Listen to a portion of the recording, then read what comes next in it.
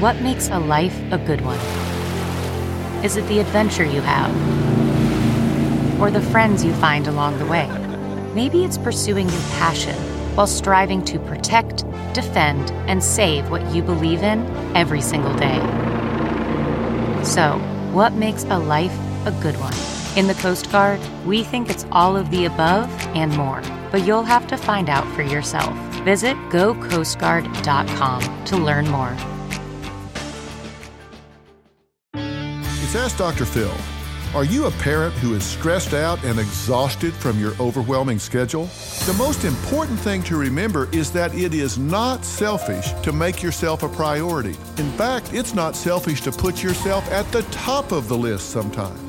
Look, as parents, we really want to give to our kids. I get that, I really do. But understand this, you have to take care of yourself so you can take care of others. If you wear yourself out burning the candle at both ends, you're cheating your child because you will wind up emotionally unavailable. Take some time for yourself. Learn to say no to your children. For more on parenting, log on to drphil.com. I'm Dr. Phil. Catch every episode of 60 Minutes, America's most watched news magazine show, as a podcast. Hear in-depth investigations across politics, news, and entertainment on your schedule. Listen to 60 Minutes ad-free on Wondery Plus.